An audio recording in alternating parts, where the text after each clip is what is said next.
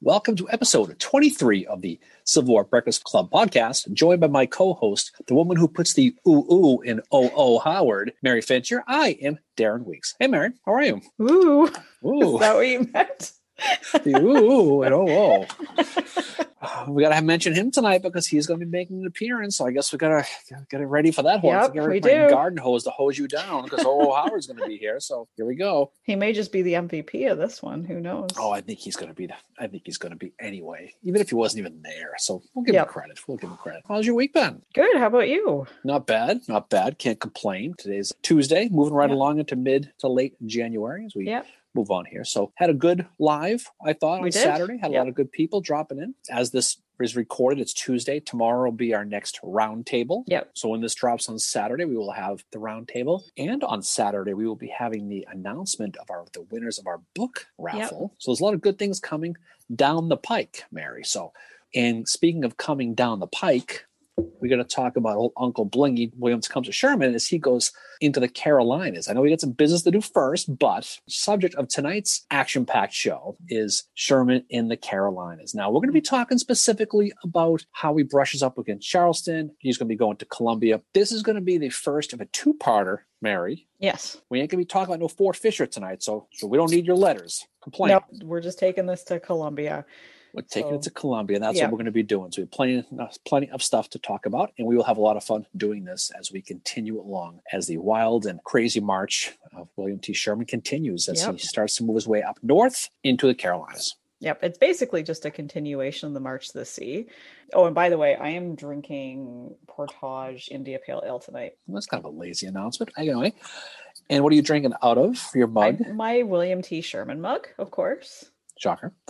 And I am going to be drinking Escape Plan Sour Ale because of Sherman. And this is by the great Trillium here in Boston. Nice. And I'm drinking it out of my Uncle Blingy I Dream of a Brighter Atlanta coffee mug, which I have shown on many an occasion. Yes. So it's the only one I have for Sherman. So that's what you get. Well, I had a reason for choosing Portage because admittedly I did go to the Lickbo, as I usually do on Tuesdays. And he did. It ends in a Y. Yep, pretty much. Fucker. Anyway, but I chose Portage because in this part, during the Carolinas campaign, they are encountering a lot more water and having to go through it. One soldier wrote in his diary that he said they were becoming amphibious because of all the water and swamps that they had to go through. So that's why portaging canoes, not that they were portaging canoes. I don't know. Is portage an American word too? Like, are you familiar with what portaging is? Something about a canoe. Oh my God.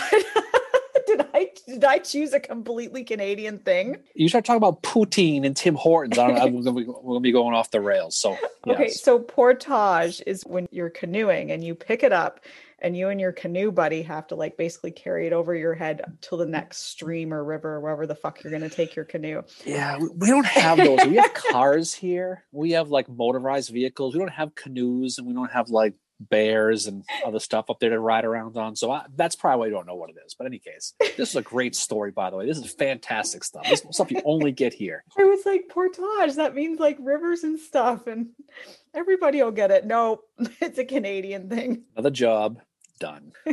As we get moving along, Mary, on the Sherman of the Carolinas, we're going to talk a little bit where we left off. So last time we saw old Uncle Blingy and his gang of merry men on his left wing, led by Slocum, and the right wing, of course, led by the great O.O. Howard we talked about. They were in Savannah. They had reached the March to the Sea, and they took the surrender. They were sitting there for a little bit of time, trying to get their bearings together a little bit about trying what the next game plan was. And so there was a lot of stuff going on at the time. We mentioned before about Ebenezer Creek, right? So he's got to sit and listen to Stanton about that whole fiasco on Ebenezer Creek with all the slaves being left behind. So they get through that pretty well, but the rumblings now in the South and the Confederate side are starting because they're getting really nervous because now Sherman is in Savannah. He's connected with the Navy. He's getting resupplied. They know he's probably going to be going north. A lot of the folks in the Charleston area are freaking out because they think he's going to come get Charleston, which I think a lot of people wanted, especially in the north. But they didn't really know. And so even before Sherman even began his march,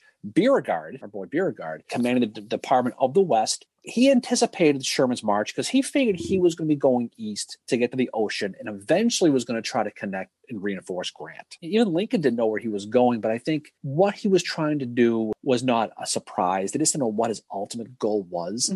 in the state of South Carolina, which was the beginning of the party, right, of secession. That's where it all began. They were sensitive to all this. And so in South Carolina, there's a governor by the name of Andrew McGrath. Okay. Harvard guy. He's from up here. So another guy who couldn't get into Boston College, Mary. He was also a judge, wasn't he? He was a judge. He was a federal judge. And this is prior to secession, obviously. 1860, he resigns. After secession happens, he's disgusted by the federal outreach. He calls it the altar has been sacrificed by tyranny. So it sounds like a fun ideologue, right? He gives quite the speech. I would encourage anybody to Google his speech because it is quite fiery. Not a fun guy to probably be around. No. But you know who likes him, though, is Jefferson Davis, Mary. Yep. So in 1862, he's appointed to be a judge in the Confederacy. He ultimately gets elected 1864 to be the governor of South Carolina. Now, he is going to be nervous because he wants defenses in South Carolina because he's the governor. But as Sherman arrives in December of 1864, Savannah's retreated. A lot starts, and we could talk about the politics of the whole thing. You know, like sometimes you're at the Dairy Queen up there in Kincardine. Sometimes you got the two bosses you got to deal with, and you don't know who the hell to listen to. Well, this is how Sherman felt, right? He's got two bosses. He's got Henry Halleck and he's got Ulysses S. Grant. Yes. A lot of people on Christmas Eve are sitting around having a good time, a couple of drinks. God knows what you're doing on Christmas Eve. They're writing a lot of letters. So he's getting a letter. Halleck ends up basically writing to Sherman. And I'm going to read some letters here, so just bear with me here for a second. So the political side of the Charleston thing is there. There's the military side. So Halleck is going to write to Sherman. He basically says, I hope if you capture Charleston, that by some accident, the place will be destroyed. And if some salt is applied to the site, it may prevent the growth of future crops of secession. So he's saying, listen, Blingy, if you get a chance, fuck these guys up. Yeah. Because they started the whole damn thing. But then you know what he does, though? He changes his mind. He sits there and says, listen, I do think that the best thing to do in the better part of your army is to basically go back and go get Lee. Kind of does that. But you got to wonder if Grant's talking to him as well, because Grant sends Sherman that letter and he wants Sherman to come up via ship, and Sherman has to do his convincing. Like he says, this is going to take 4 weeks. Like he basically says, you know, that men are going to get fucked up on those boats and they're not going to be in any shape to fight after they get off the boats for a few days. Mm-hmm. And then he was basically like, why don't you just let me take a stroll, like go to Columbia, I'll go to Raleigh. And then like, that's only going to take 6 weeks, which is just 2 weeks longer than what you're expecting. Exactly. What he does, he tells Halleck what he wants to hear, and he tells Grant what he wants to hear. Yeah. What he's basically, Sherman's going to write to Grant again, Christmas Eve. So he's writing. He basically says one reason. Now he's already written Halleck this one letter, right? Mm-hmm. Well, first of all, what Sherman responds back to Halleck. So Halleck gets that letter to Sherman. Sherman gets the letter back, and he says, the whole army, this is Sherman now, the whole army is burning with an insatiable desire to wreak vengeance upon South Carolina. And then he goes, I will move the 15th Corps, which will be on the right wing, that will position them into Charleston.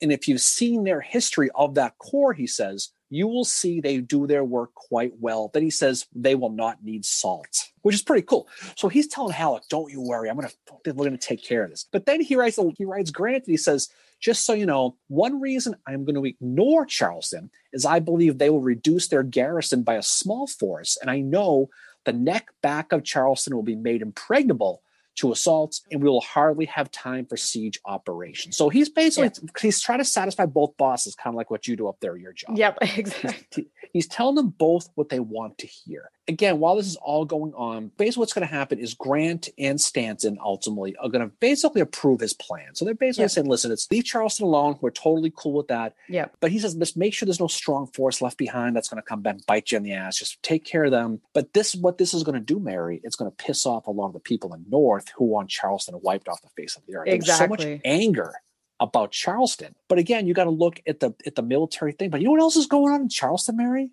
The Charleston papers are taunting the Union. While this is going on, this takes some balls, by the way. We'll talk about the Army lineup for what they actually had. The Charleston papers are basically saying they want to fight Sherman. They write, the soil of our mother state will again drink the blood of our foes. This is from the Daily South Carolinian. Sounds like a fun newspaper. But you can see the bravado these guys have, right? Exactly. Yeah. Well, but they know, and they've heard stories from Georgia. Sherman mentions it in his memoirs and he was counting on that. He wanted to put fear in their hearts, and he was hoping that the stories would be exaggerated, and they were.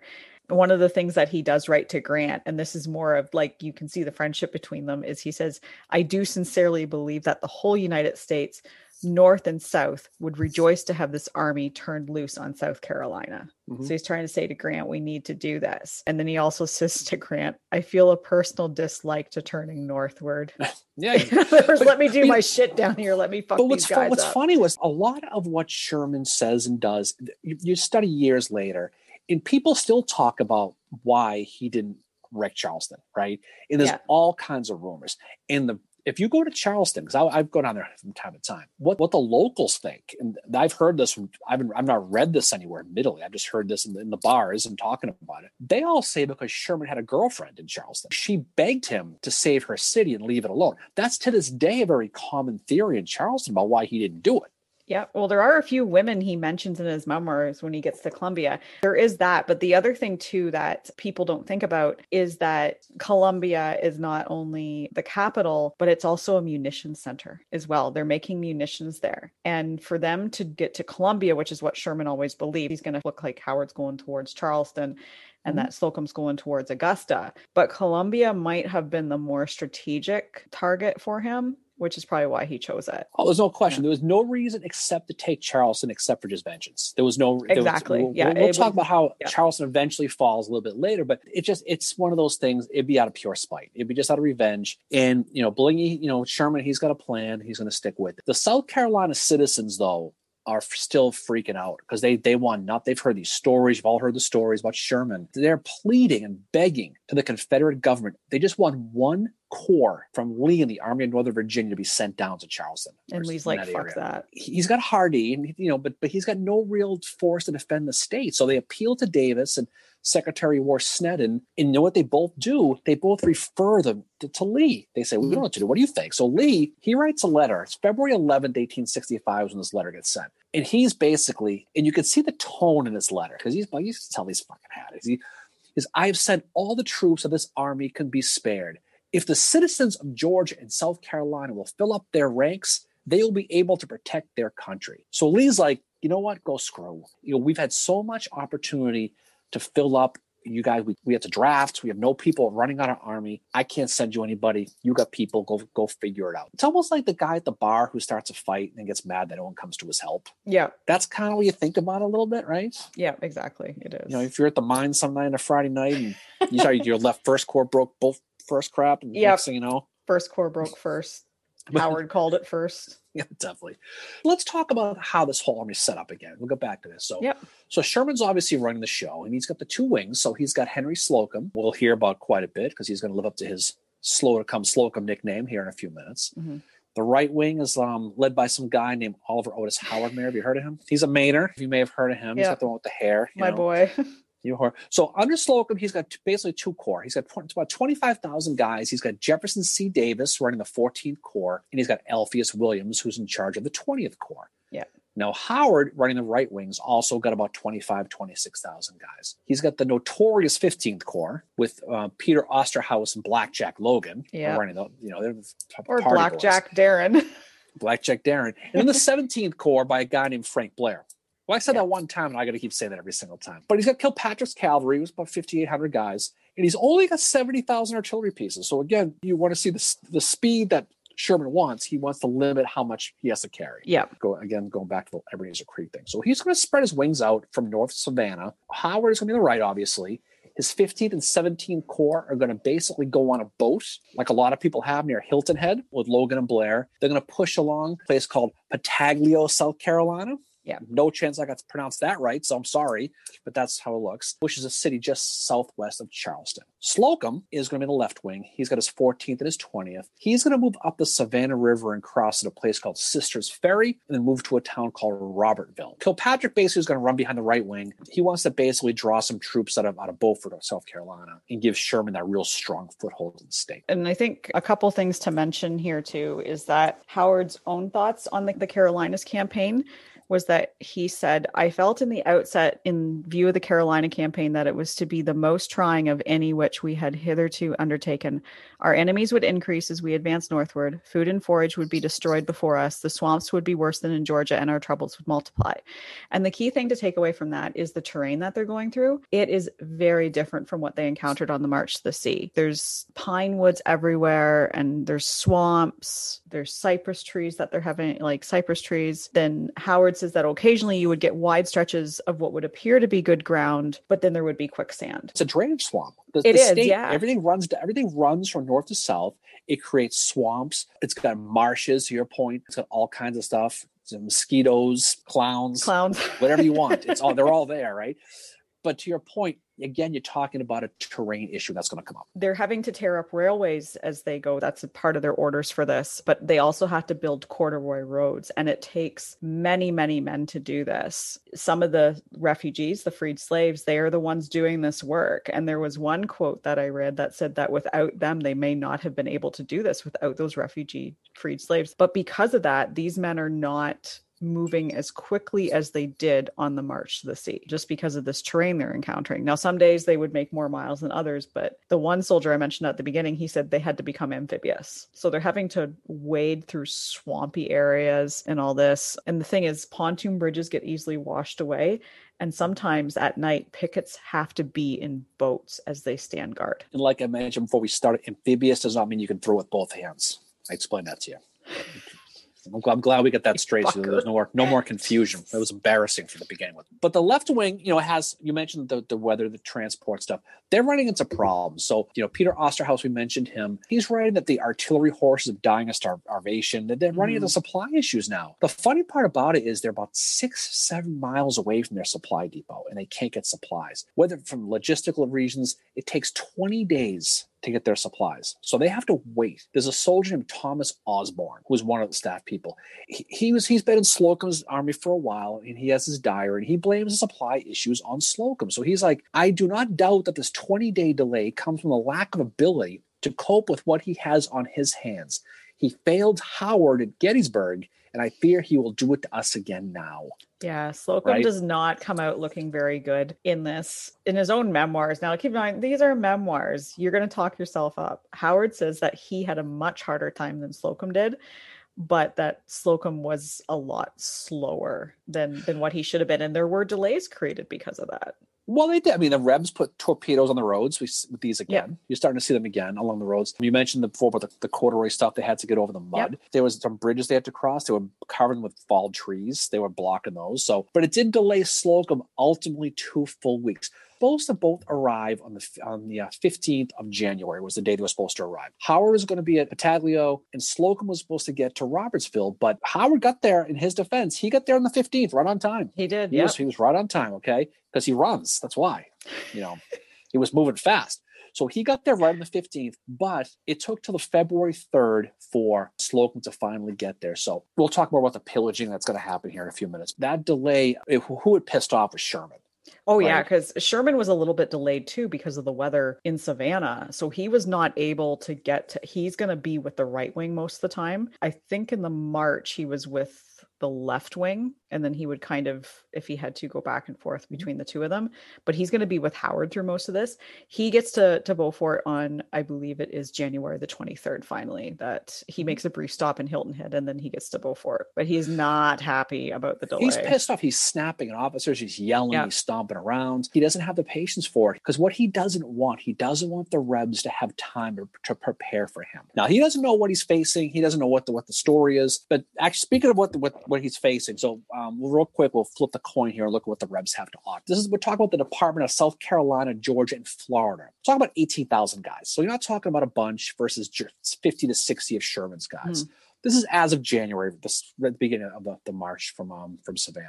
Out of the 18,000, the Rebs only have about 13,000 present. He's got Hardee, we mentioned before. He's got William Telefairo running one division with our old friend Lafayette McLaws, Ambrose Wright. And then he has James O'Connor, a guy from South Carolina, who was supposed to help him out, but he's slow. He's got the War Child, John Wheeler, as his cavalry guy, and he's got about 100 artillery pieces. So he doesn't have much, but what he has is he has the terrain, he has the knowledge of the terrain, right? While Howard, we're going to mention Howard again. While he's doing his thing, they're doing a little bit of foraging, right? And they're doing a little bit of mayhem. I think this is a good place when we talk about this, the attitude that the soldiers have, because it is admittedly different than what it was when they were going through Georgia. The march seemed more like, oh, we're going on a march to the sea kind of thing. This is where they mean business. And this is where, like, and I'm sure we'll get to this at the end of the show, this is why the Carolinas campaign is very different from the March to the Sea. And there's a hatred in this one. It is, yeah. Like, Sherman, he's got a really good quote in his memoirs. Somehow our men had got the idea that South Carolina was the cause of all our troubles. Her people were the first to fire on Fort Sumter,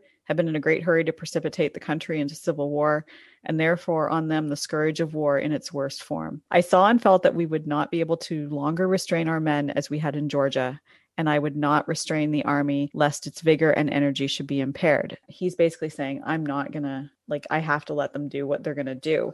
But O'Connell, in his biography of Sherman, Fierce Patriot, says that Sherman knew his men would stop at arson, but Sherman wanted to turn the heat up on the very place they had learned to hate and to still trust his army not to become apocalyptic, because Sherman is still trying to wage the psychological warfare against the South too, right? Because what is going ahead of these men coming into the Carolinas is the reputation that they got in Georgia. Now, granted, some of that is going to be a little bit exaggerated, but Sherman is banking on that too. Well, I mean, the reputation of the 15th Corps is what they're going by. But, this is Blackjack Logan. So Howard, we'll find out later as he gets to Columbia that I think he legitimately did not want this to be happening. And it's probably why he was put as the right wing, realistically. Blackjack Logan is a different story, right? Exactly. So his 15th Corps is basically, Howard has to write letters to Logan and Blair, basically saying to please stop robbing their valuables and abusing their women.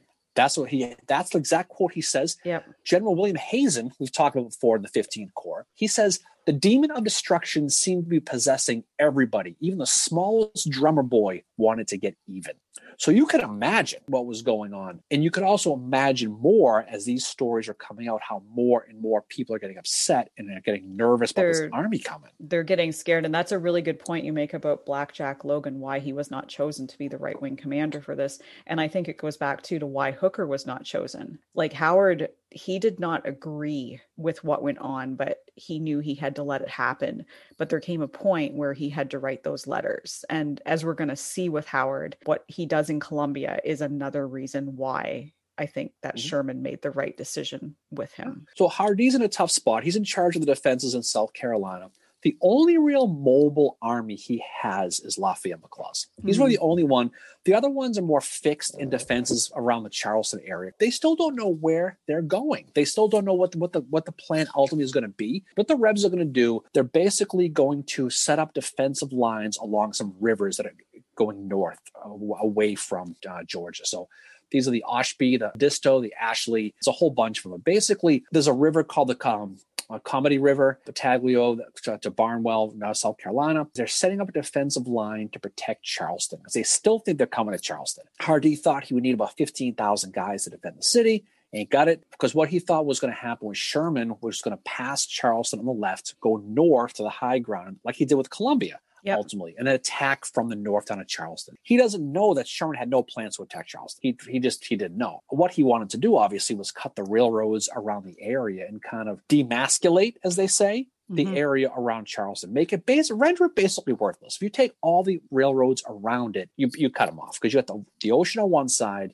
Now you have no connections and you got the blockade. So they're screwed. The Rebs still wanted to defend the city. They talked about making all kinds of necessary preparations. But what they had to do was they had to have a plan to basically quietly announce to themselves how the hell they're going to evacuate the city. There's a lot of political pressure to keep defending Charleston, not let it fall. Adjutant General Otey, he basically told Hardee, we need to make what he called silent and cautiously all necessary preparations for the evacuation of Charleston. Because he didn't want to piss McGrath off, right? He had that whole thing, but he knew realistically speaking, they couldn't do it. There's no way they could.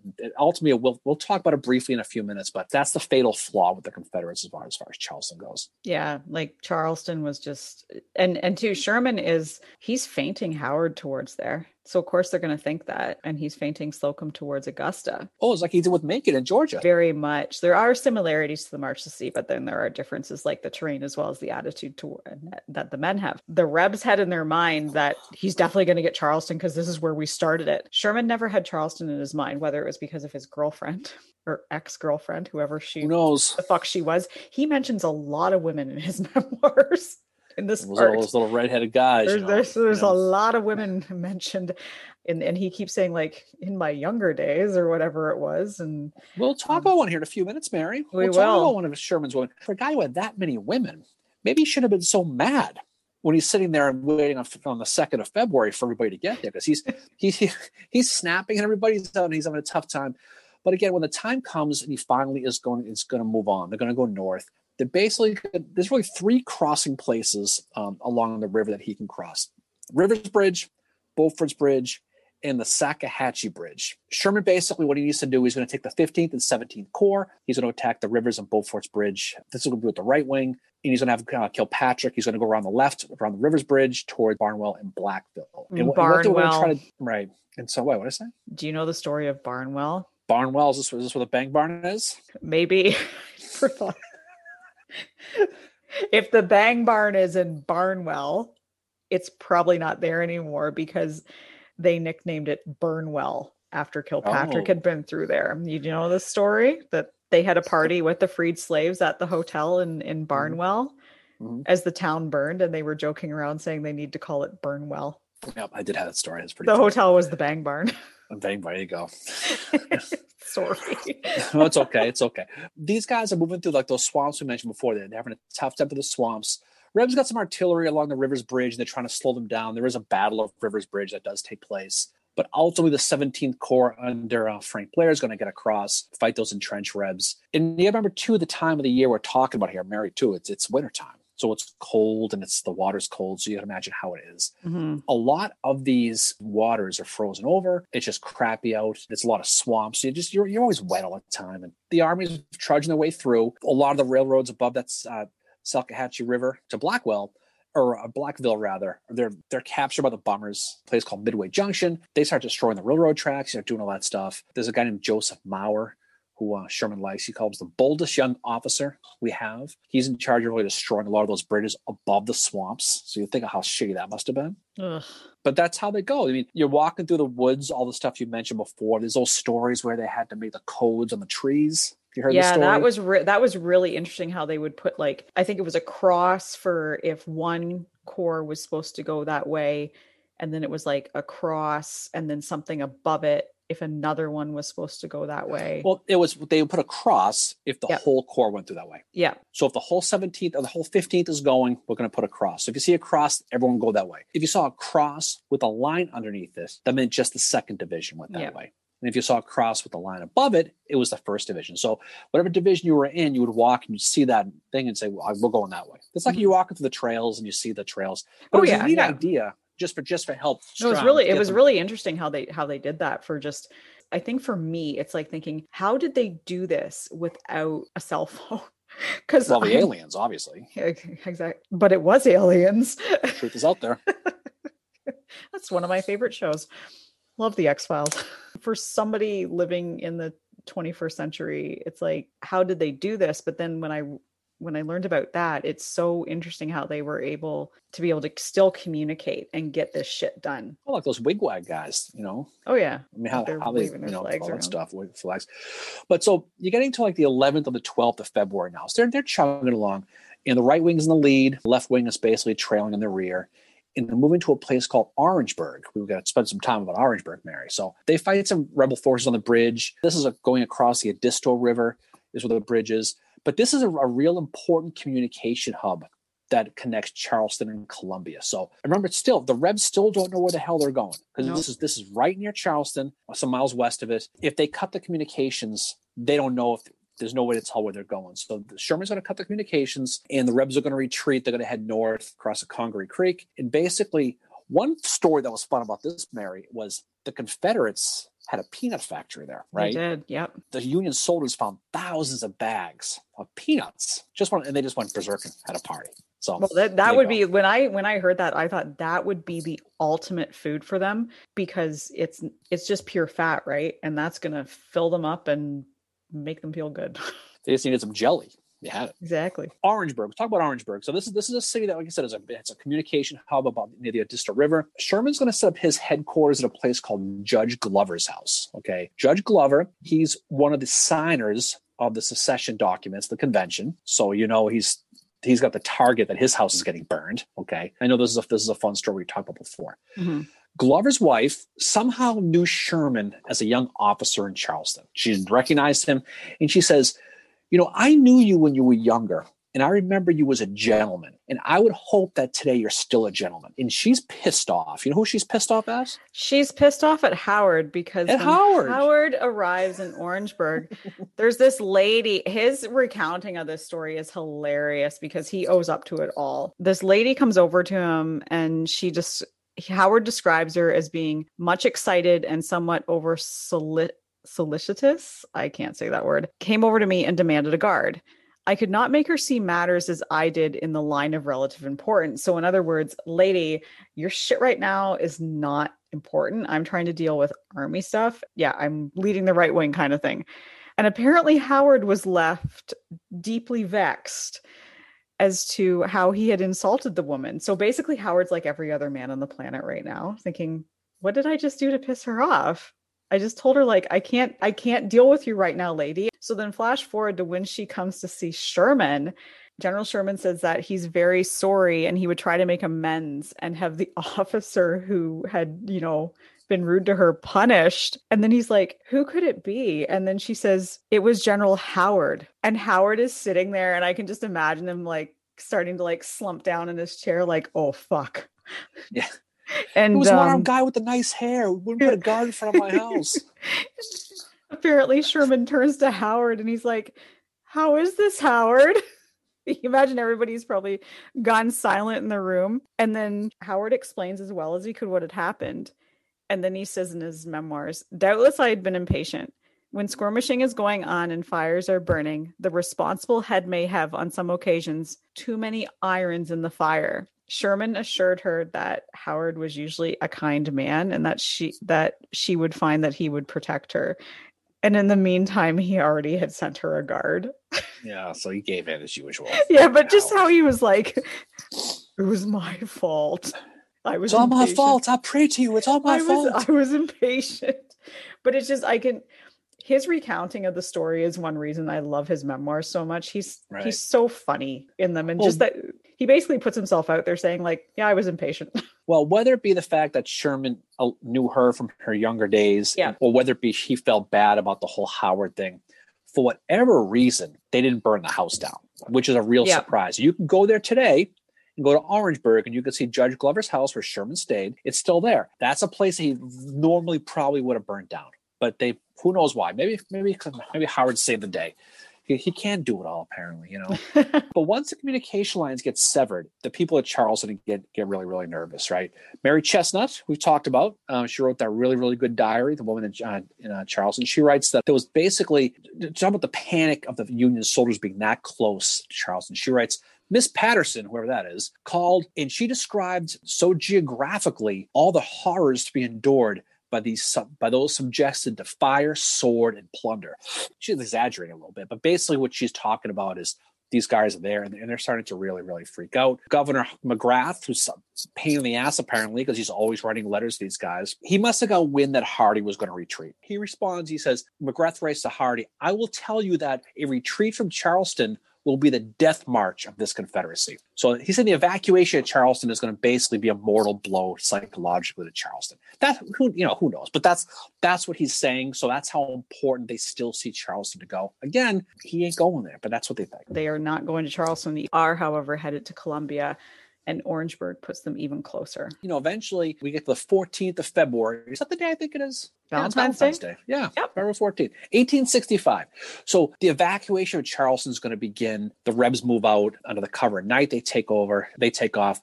The city does surrender on the 18th, a couple of days later, to a guy named Alexander Schimmelpfennig, Mary. Yes. Our old friend from the 11th Corps. He's Schimmel, on the 10th Corps. Also known as Schimmelfucker. Yeah, the pig man. So he basically he's on a boat. He's going to come ashore with the 10th Corps. They're going to take over the city. They're going to accept the surrender of the city. So it's Schimmelpfennig Sunday. So the Union is basically in control of the town. And there's not much going on, occasional chaos here and there. But there's a story in a place called the Wilmington Street Station, which is a really interesting story. If you've ever been to Charleston, they tell you this story. So there are some local kids, some riffraff little kids. They're playing with fire. A young Sherman protege, who knows? They're playing with fire matches. They find some gunpowder and they're throwing the fire at the gunpowder to make sparks. Well, they start a fire. It spreads to this Wilmington Street Station, which happened to house 200 kegs of powder. Yikes. So you can see where this is going, right? Yeah. It blows up the whole thing, kills 100 civilians in line for rice. So, okay, so not a good story. It's one of those things that people are very upset about. But at the same time, you know who's excited in Charleston is the local slaves, right?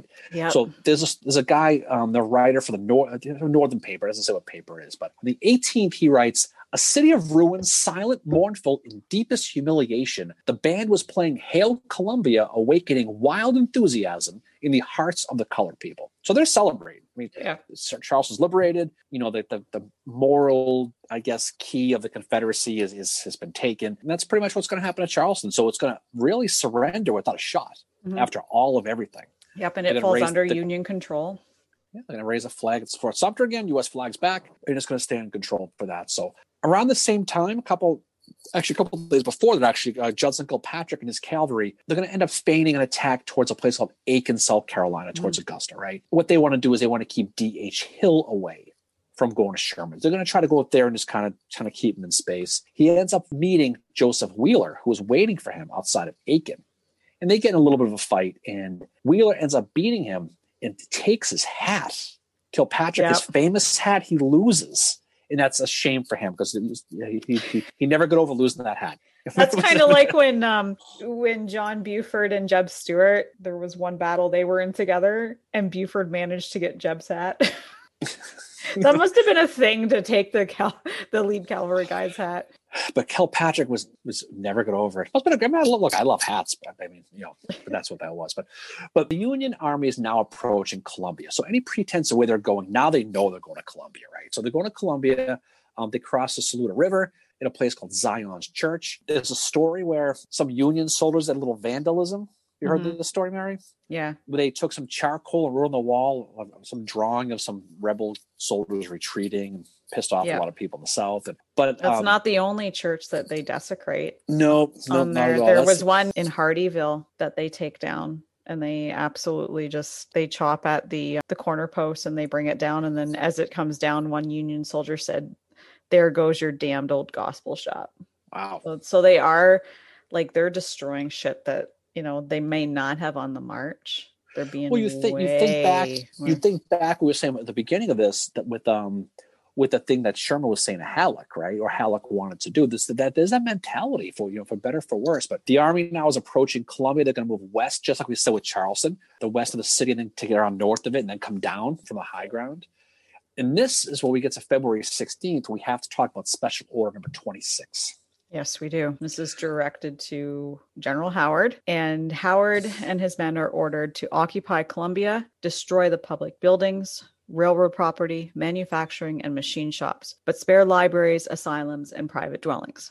After that, Howard is to then move on to Winnsboro to destroy en route that section of railway. He will also cause all the bridges, trestles, water tanks, and depots on the railroad back to Watertree to be burned.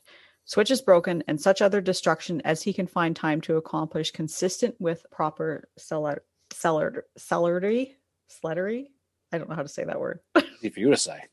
I can't say it. But these are orders that are issued by Sherman to Howard, which basically is a way that Sherman can come back and say, "These were my orders, whatever else happened, whatever the fuck," He's pulling the whole Shaggy thing from that song. Wasn't me. Wasn't me. Yeah, exactly. That's what he's doing, yeah, right? exactly. So Wasn't me. that's what he's doing, Yeah, right? exactly. So Yeah. and of course he gives it to Howard because he's got Logan. He's the 15th and the 17th. So he knows these are the pain in the ass. These are the troublemakers right here. Yeah. So he's going to tell them, and whether or not he really means, there's some quotes we'll get to a little while from Sherman later that, who knows, but about whether he really thought about that. But the only guy defending Columbia as a guy is Wade Hampton.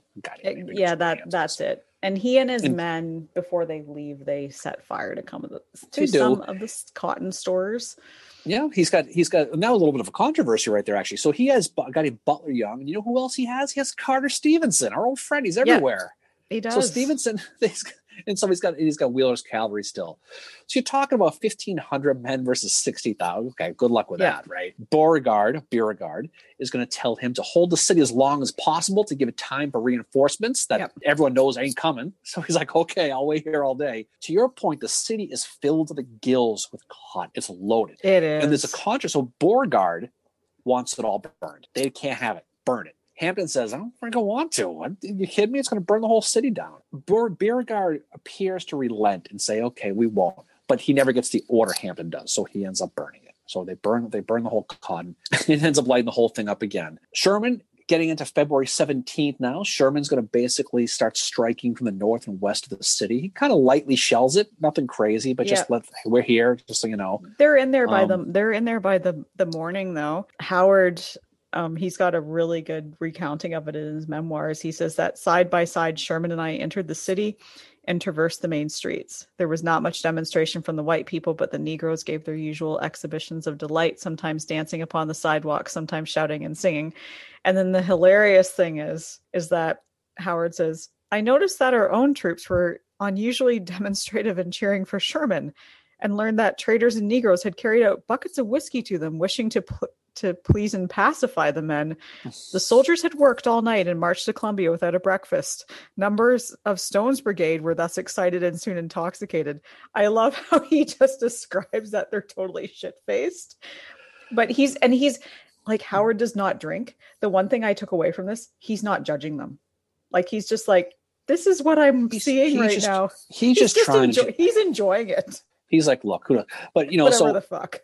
Sherman ends up meeting with the mayor of Columbia, a guy named Goodwin, right? His name comes up a couple of times. So Goodwin, he's told that listen, we're just like he explains order number 26, you're going to be protected. Here's how it's going to go. But then he hears other officers planning. They basically joke and say, yeah, just wait till nightfall. Wait to see what happens. So he's like, wait, what? Mary Chestnut writes in her memoirs again, Mrs. Pride was in Columbia at the same time as Sherman until the fires began. Mayor Goodwin fraternized with many Yankee generals freely. Then, when they burned his house over his head, a change came over the spirit of his dream. So what he basically say was he was kissing ass of the Yankee generals because he doesn't want his thing burnt off.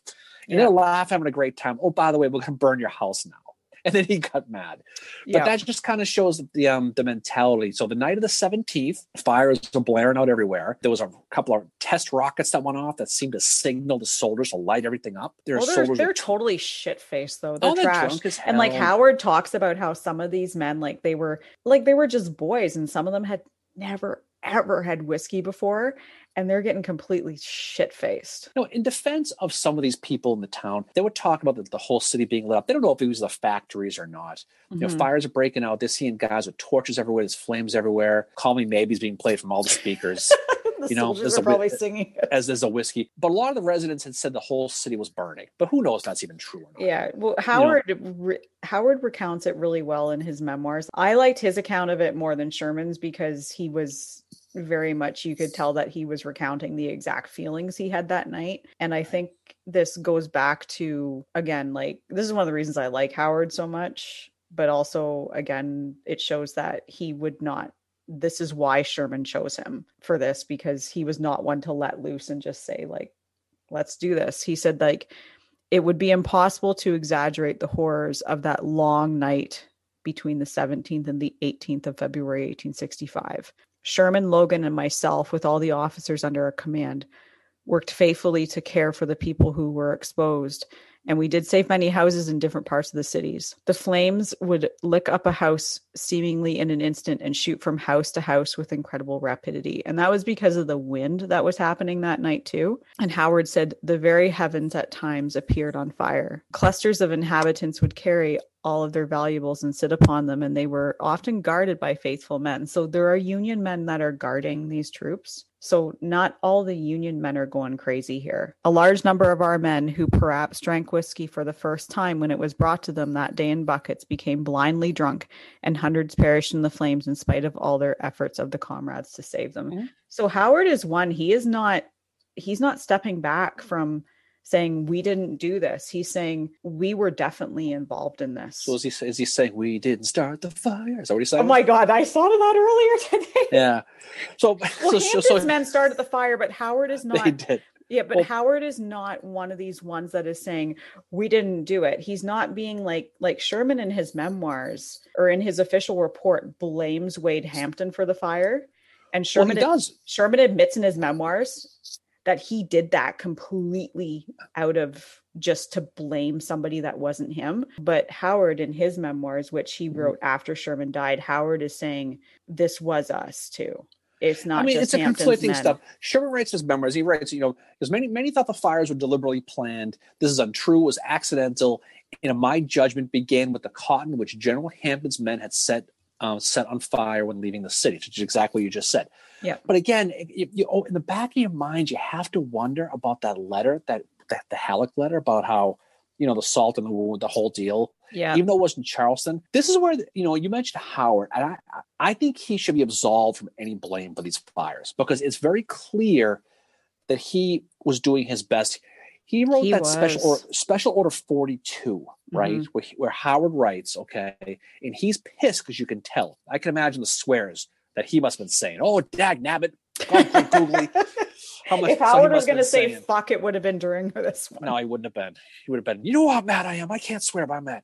So he writes his commanding generals. Okay, this is Blair and Blackjack. He writes, it's been brought to my attention that the commanding general that the certain evil-spirited soldiers of this command have threatened to destroy the remainder of the city with fire. He has ordered that all common soldiers use the utmost vigilance, even taking the life of any refractory soldier to prevent a recurrence of last night. And they said they could tell he was pretty pissed off. So he follows that up again, the same guys a couple of days later. I desire to call your attention to the fact that some of our soldiers have been committing the most outrageous robberies. So you can tell that he's hearing these stories now, right? And he's like, what the hell? And Sherman's like, well, I did special order 26. The friggin' hell. I mean, I can't be everywhere, But at the end of the day, Columbia is destroyed. Mm-hmm. Charleston's taken. They're going to move into North Carolina. But you know what Howard does before he leaves? And this is what's really cool about your boy Howard. That's why I'm going to decide he's the MVP, not you. Well, this is why there is actually one quote that Howard has about the fire. He said that it was about 3:00 in the morning of the 18th when the wind changed the opposite quarter. And after that, with little effort, we were able to arrest the progress of the fire so that more than 1/3 of the beautiful city of Columbia was suffered to remain untouched. Mm-hmm. So he does say, but that shows right there what you were getting to. He didn't want this to get the way it did. But he makes amends, though. So you mentioned Mayor Goodwin, right? Howard meets with Mayor Goodwin after this all thing. The Union's moving out. They're going to destroy railroads again. But before he does, he meets with Goodwin. He provides housing for the homeless people, helps them find housing. He gives them 500 beef cattle to feed them out of the Union Army, and so he wouldn't starve. He also gives them 100 muskets to help maintain order in town. So that's a pretty cool thing that O does there. I mean, you're giving weapons to theoretically the enemy, but he did that so he could ultimately save. So that's pretty cool. When you put that all together, it's clear why Howard was put in charge of the right wing, because he was going to be the adult in the room. Yep, he was going to be the adult in Columbia, and I think Sherman trusted his judgment completely. And that's why, God, whatever the fuck Howard did at Chancellorsville and Gettysburg, what he does here is never taught. It's never talked about. All you hear is about how the Union Army ransacks Columbia. You don't hear about how there was Howard there, and he's leaving them with 500 head of cattle. He's giving them muskets, and he's making sure they're cared for. He's telling his men, stop this. This can't happen like this. He does. And Howard is one of the ones that does right, though, that there are Union men that as many of them are blind drunk on this night, there are ones that are still helping. And he says, old men, women, and children with everything that they could get out were huddled together in the streets. At some places, we found officers and kind-hearted soldiers protecting families from the insults and roughness of the careless. So Howard is not afraid to call out the soldiers either. You know, he's and that's what I like about him is he's saying this is on us, but we also don't say we all were this way. Please don't paint us with this. Like, no.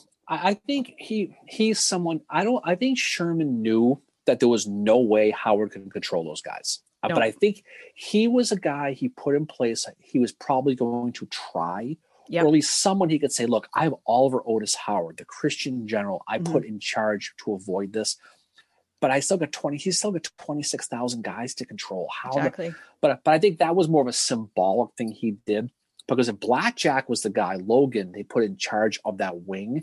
It would have been, the pillaging would have been a lot worse. So I think it was more a political thing as they were going through Georgia and South Carolina to maybe prevent a little bit of what their ultimately history blames them for. Mm-hmm. But then when he realizes what Howard's attitude was, because Howard and Sherman are quite close. That's quite evident, especially in how Howard writes about him in his memoirs and how Sherman writes about Howard. The Carolinas campaign, the two of them, they're very similar in their recounting of it.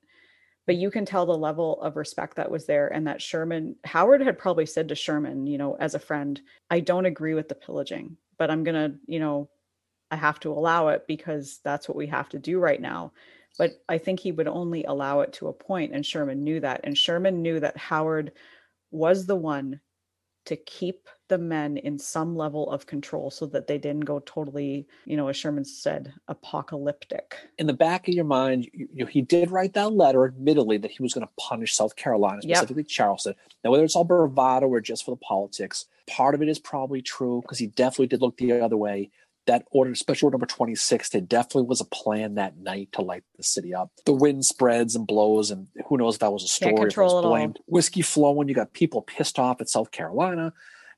You could see where that was going. What Howard ultimately did in Columbia was try to leave them with some sort of positive. Yep, he tried to leave it so that I think he saw, like, my God, in the future that this could be something that the North looks badly on them, you know, and he's trying to make it so that it's not. But I think too, Howard was such a good person that he would have left them he wouldn't have left the 500 cattle just, you know, like, I got to do this to look good. He probably did feel sorry for them. The way he writes in his memoirs all the way through about how people are suffering and stuff tells me that he would have done that anyway. And I think, again, like, this is something that not only does it get left out of the story of Columbia and the controversy behind it, which I do believe, like, yes, Wade Hampton's men started those fires and the Union contributed to them. It's 50-50, but you also have to look at the good Union soldiers that were in this, which Howard writes about. Howard makes sure that they're remembered, but you also have to remember Howard in this and the good that he did. And that, like, I think this is something that is why he needs to be remembered more positively in the Civil War. So we're going to jump out of the Carolinas here for a few weeks here anyway. So Sherman's going to continue to work his way north. He's going to ultimately try to connect with Grant. He's going to end up chasing down Joseph E. Johnson. We'll get to all that. Okay. And as he goes through North Carolina, which he treats very differently than South Carolina, as we'll find out for different reasons. So anyway, so I think that's where we can leave this one off for now, as Uncle Blingy is going to move into North Carolina, and he's going to work his way up and leave Georgia and especially South Carolina in smoldering ruins, ultimately as the war comes to an end, as it does enter its final few months. So coming attractions, Mary, we got to talk about coming attractions. We got to talk about the fact that we will be doing our announcement for our book club winners, which will be Saturday. And we said 10:15 at 10. I think we'll do it right away when we start our live stream.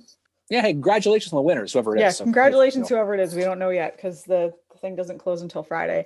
So next week we will be having Lisa Samia on with us to talk about Asia Booth and John Wilkes Booth. Oh my God, we can't talk about him. John Wilkes Booth? He shall not be named? Posted that picture of me with John Wilkes Booth the other day, holding the book.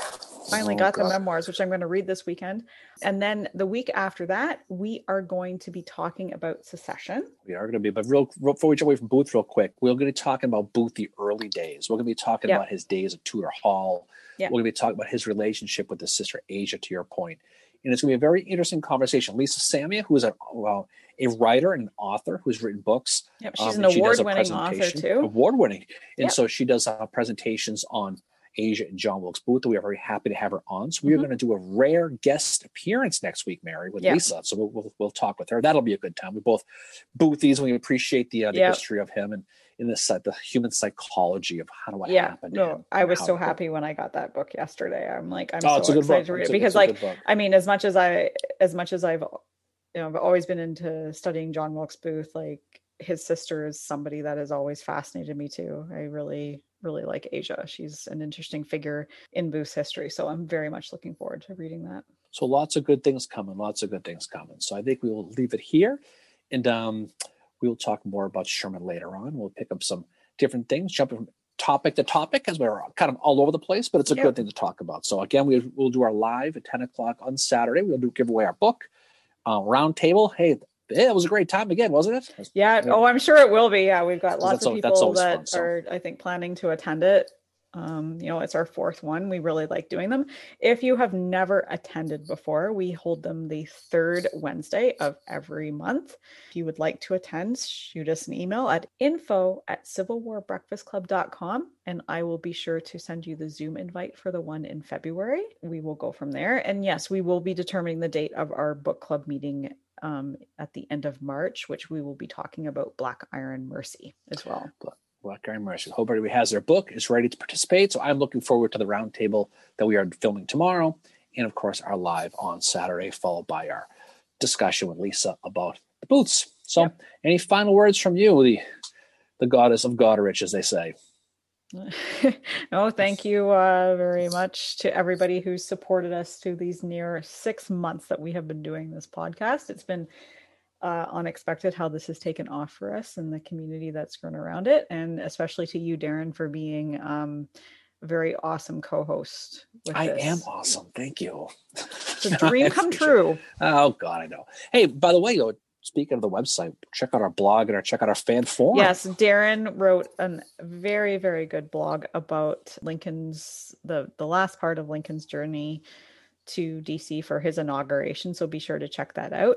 As well, we have our forum, which you can sign up for and participate. Lots of good discussion over there, including a what if as well, which a few people have participated in.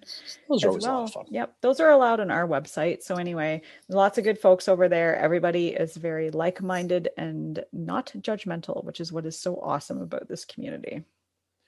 Certainly is. So we will look forward to seeing that. We look forward to seeing you next time, Mary, as we move on to episode 24. So coming around the bend to half a year. It's amazing, as you said. So anyway, it's been a pleasure. Always a good time. I'm glad a great talk today. Always a lot of fun doing these. And we will look forward to talking to you, Mary, as they say, on the other side. Hey, catch y'all later. Peace out. Yeah. Bye.